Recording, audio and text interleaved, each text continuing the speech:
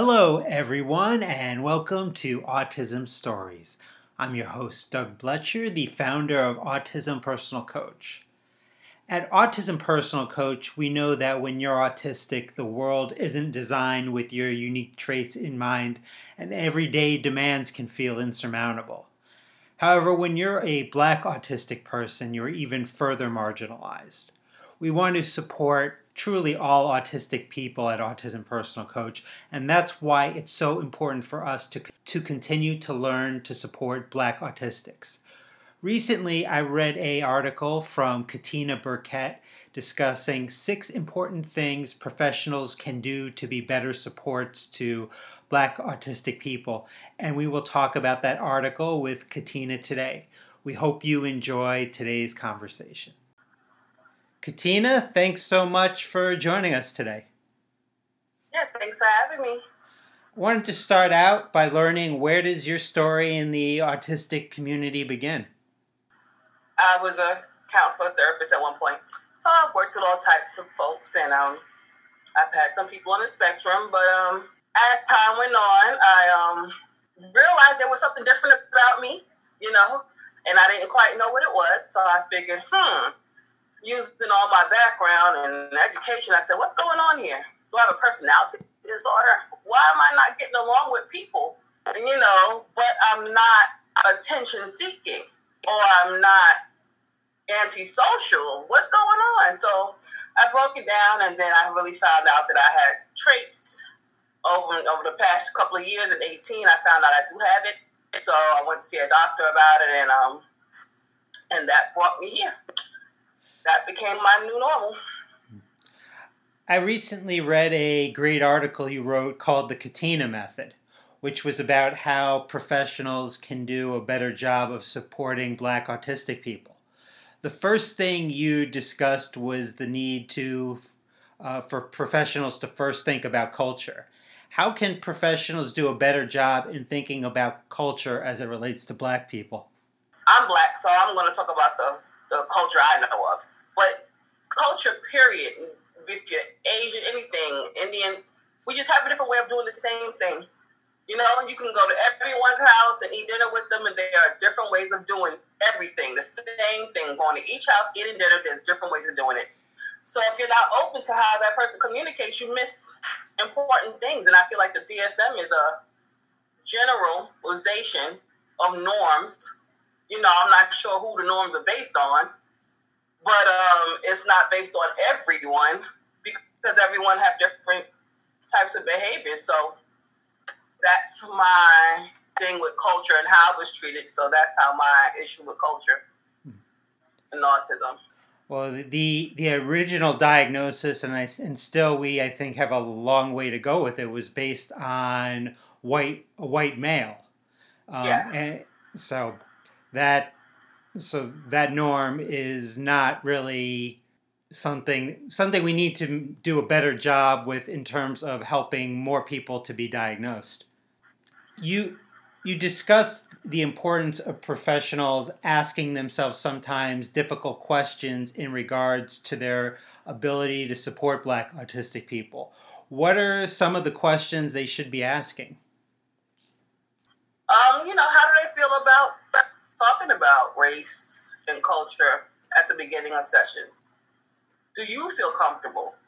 Do you feel you know enough about others in other cultures to talk about what you could possibly be missing after being 10, 20, 15, whatever, how many years you've been doing this? Do you feel comfortable saying, hey, I want to learn more about what I may not know, because many people feel they've been doing this for so long, there's nothing else to know. But you need to ask yourself, like, these hard, kind of sensitive subject these days. Look at yourself and be honest about how do you feel about it, so you can address, other people fairly. Another important point you brought up in the article is that professionals should do a better job in regards to investigating. Yes. I always say that autistic people are the true experts of the autistic experience. And I especially like in this article where you talked about the importance of talking to Black people who are adults on the spectrum and let them educate you on their experiences growing up. If professionals would do this, what do you think they would be surprised to learn? The cultural aspect, like many black families. If you ask my mother when I was younger if I had issues, she would tell you I was the good kid. I was the one she didn't have to talk to a lot. So if you're going to try to talk to her about me having some symptoms, she would not have that conversation with you, because the other two who are acting out, who are getting in trouble, those are the ones that need the attention. So you would never get to me. And that's the thing. How to talk about kids like me who are quiet and that's abnormally quiet. You know, it's not just being a good tip. We're over compliant. So it's things like that where you wouldn't even get the average working, managing a household, black parent who has this good kid to focus on them as an issue, especially with distrust with mental health and the history. It's like, why are you going after my good kid? So that to me is just an important thing. Do you have a sense of why you were abnormally quiet as a child? My whole life makes sense now. I read an article and the lady said once she found out what her diagnosis was, it was like taking a corset off after wearing it for 30 years. So I was like, she's right. You can finally breathe. You get an understanding of who you are. And why was I so quiet? Why did I do well in school anyway, despite whatever chaos was going on? Why I wouldn't fight with people? Why I didn't lie? A lot of things make sense now. Another critical point you brought up in your article is the 9-point check, which is to understand the culture and language of parents so you can address the child, teen, or adult appropriately. What is some language that black caregivers might use about their child that professionals should be listening for in order that would help them to identify appropriate services? We might say, I don't know why she acts like that. Why she's just different. To me, that's a key word. She's just different. Different how? Ask different how. Get specific on what are those differences? How is she so different? And they say things like the looking in the eye. That's kind of general. Like, and they don't look at me and she acts weird. But in some cultures, it's a sense of humility. If you're not getting looked directly in the eye, especially if they're trying to catch you in a lie. If they're trying to catch you in a lie, eye contact usually means something. And when you're a little kid, if they catch you before 3 years old or 4 years old, that might mean a big thing. But if you're late diagnosed and you're 10 and you're 15, it may show some humility. It may not be so much. You may miss the fact that the eye contact is not there as much because you didn't notice it when they were younger. So they may say, you may want to ask them about it.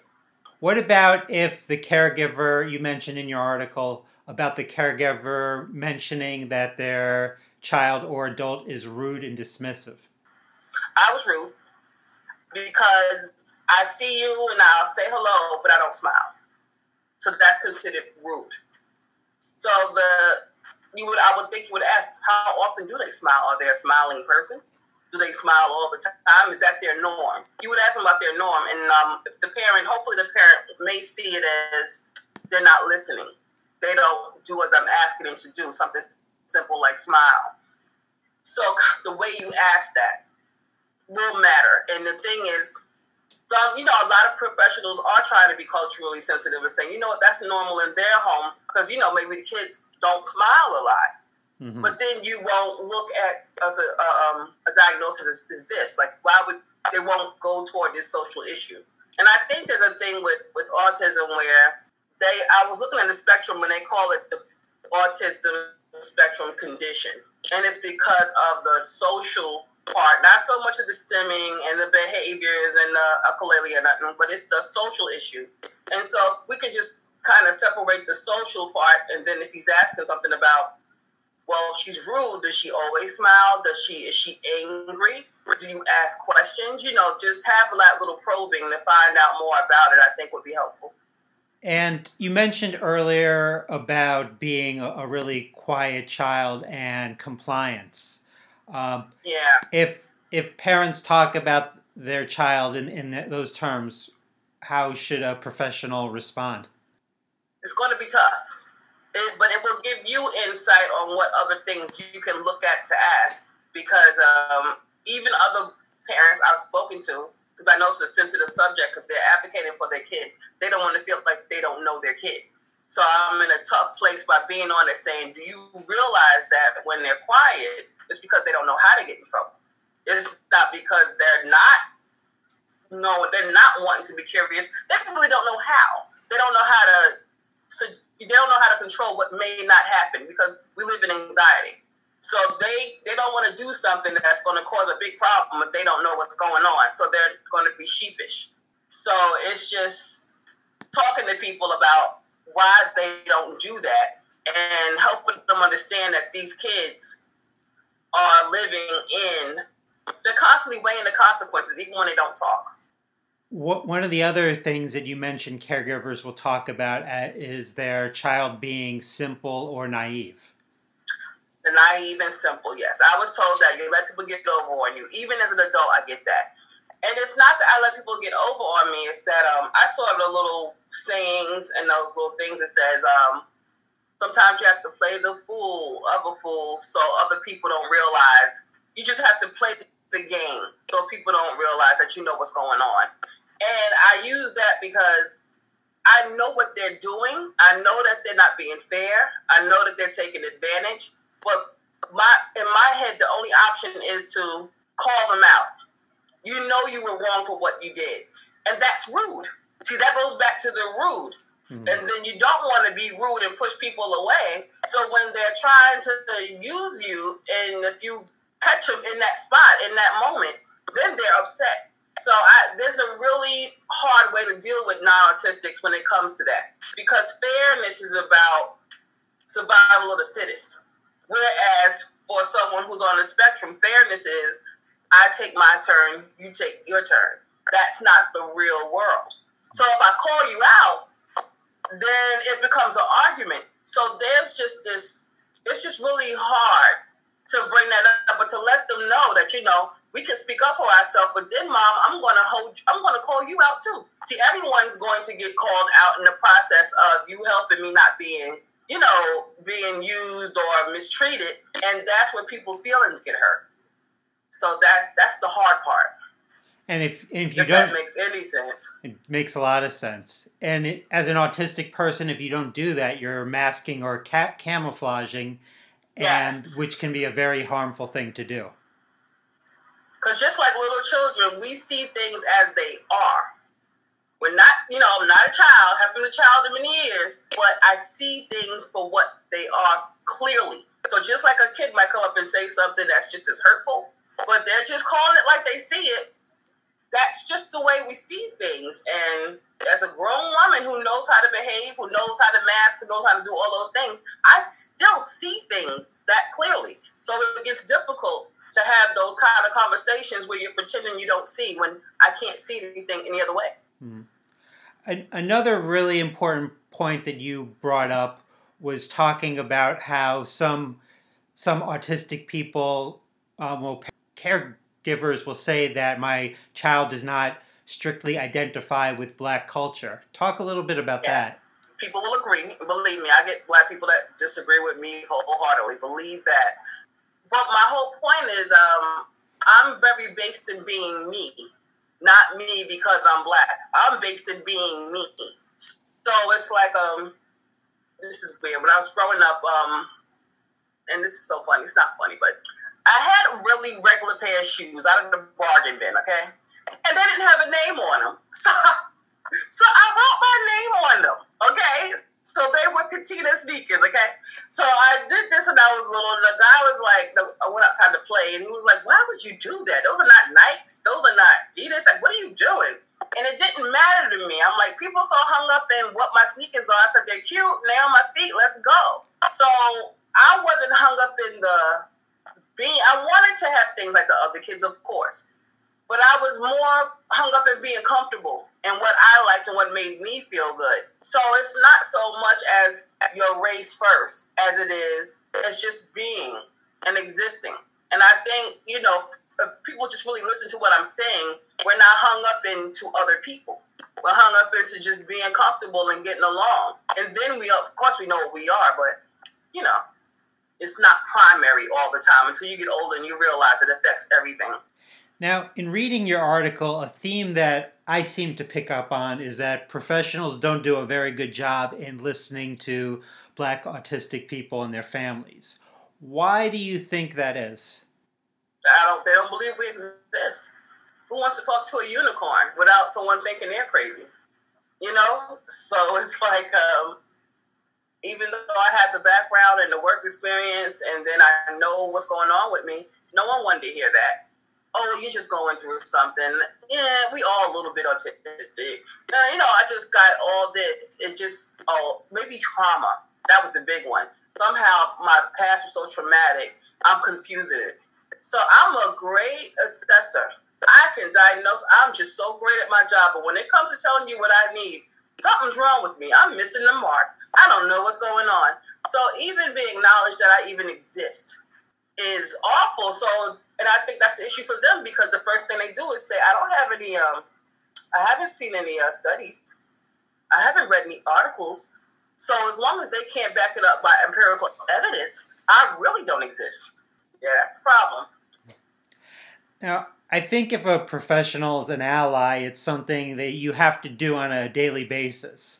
Something that you must continue to work at because it doesn't matter what you did yesterday. It's about what you're doing today to be an ally. So what Absolutely. are things professionals can do on a daily basis to show that they're supporting Black autistics? Include us in the conversation. Whenever you get a chance. Whenever you're talking about whatever it is. Because whatever any other child of any other race that has autism, we got that same issue. 10 out of 10 sure. So just include us in it. Oh, well, how does that look over here? Whatever you're doing for whoever at autism, is it society or whoever you're working with. Well, do you have a lot of people of color there? What are we doing for them? Just bring it up, incorporate is all I can ask. Now, I know you've written several books. Can you tell our listeners a little bit about your books and how they can go about purchasing them? Well, I've been having a problem with them, but they were on Amazon because Amazon, for some reason, found some issue. I think someone didn't agree with what I was talking about as far as being Black and autistic children and how I used it. And so they was taking it where you couldn't purchase it. So I'm like, wow, even someone has a disagreement. It's like I can't even be Black and autistic and have my understanding of what it is without someone feeling something about it. And it's causing it, they don't want to talk about why they took it down. So they've been selling it, then all of a sudden they're not selling it. But you probably can still buy some of the other ones. I have a few different ones. They have the picture book form, and I use that format because it's easier to give examples on what's happening and the thought ideas and how it looks for girls and how it may look for children who are African American and how church plays a big part in their belief system. So trying to get them not to just prey on it and actually do something different is going to be a challenge. And providers need to be understanding just how big church is for a lot of ethnicities, really. It's like, well, we'll just pray about it or we'll just do whatever about it before you can get them to deal with something that's not with psychosis. If it's not a psychosis type thing, they feel you can just pray it away.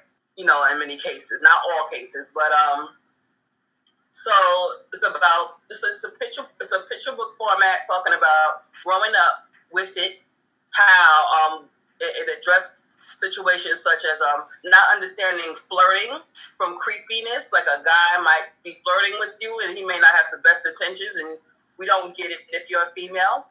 And a lot of times as a young lady, her body goes through puberty and she doesn't realize the message that sends just by her body changing and how people are approaching her. That puts her in danger. Being a tough guy if you're a boy. You need to get out there and fight. You know, you may want to put them in martial arts or some kind of format of a self-defense class, but they're not naturally going to want to get out there and fight. That's not how their aggression works. You know, so it touches on a lot of subjects in a very non-direct way that I think leads conversation. Thinking back to the books you've written, how do you think as an autistic person that writing has helped you? Helped me understand everything. I get so many things from when I was little to now that I missed. And why I'm still in this situation, dealing with the same things now that I was dealing with when I was young. It helped me understand just how limiting the social deficit is. Thinking for Black autistic young women, thinking back to maybe middle school, high school, what advice would you have for them in accepting their autistic identity? I tell you this, if I wasn't older, I wouldn't have accepted and I wasn't in mental health, I wouldn't have accepted it. Because the traits are so subtle. And being that we're seen as being angry and we're judged as being tough and strong, that being silent and that not fighting and that moving through things anyway gets confused. Because I'm quiet and I don't recognize what's happening around me. So I keep going forward, but that gets confused with being a strong Black woman. And that's hard because who's going to pick out that I'm not a strong Black woman? I don't know what the heck's going on. I'm just moving straight forward. So it's like stereotypes really is it holds you back. It really holds you back. And especially if you're going to school and you're doing well in school, then there's nothing wrong with you. You're just choosing. Everything with us is a choice. It's not that we don't know better. Everything with us is, you're choosing not to listen. You're choosing not to do what you're asked to do. So you're not given the option, or no one's giving you the chance to just have an issue that's a problem that you don't know any better. Everything you do is purposeful. So you don't make silly mistakes. If you did it, then that's how you are. So it's just so many stereotypes and assumptions in the belief system of just a culture, society-wise and within. It just limits us. Well, Katina, I really enjoyed the conversation today. Thanks so much for joining us. Well, thank you for having me. Thanks to everyone for listening, and thanks so much to Katina for the conversation. To read Katina's article about the 6 things professionals should do to support Black autistics, check out the podcast description for this episode. If you would like to be notified about each week's episode of Autism Stories, we suggest you subscribe on your favorite podcast listening platform. We would also really appreciate it if you could give us a positive rating and review, as it will help others to learn about autism stories.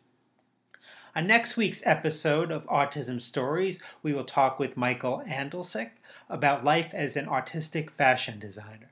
Talk to you then.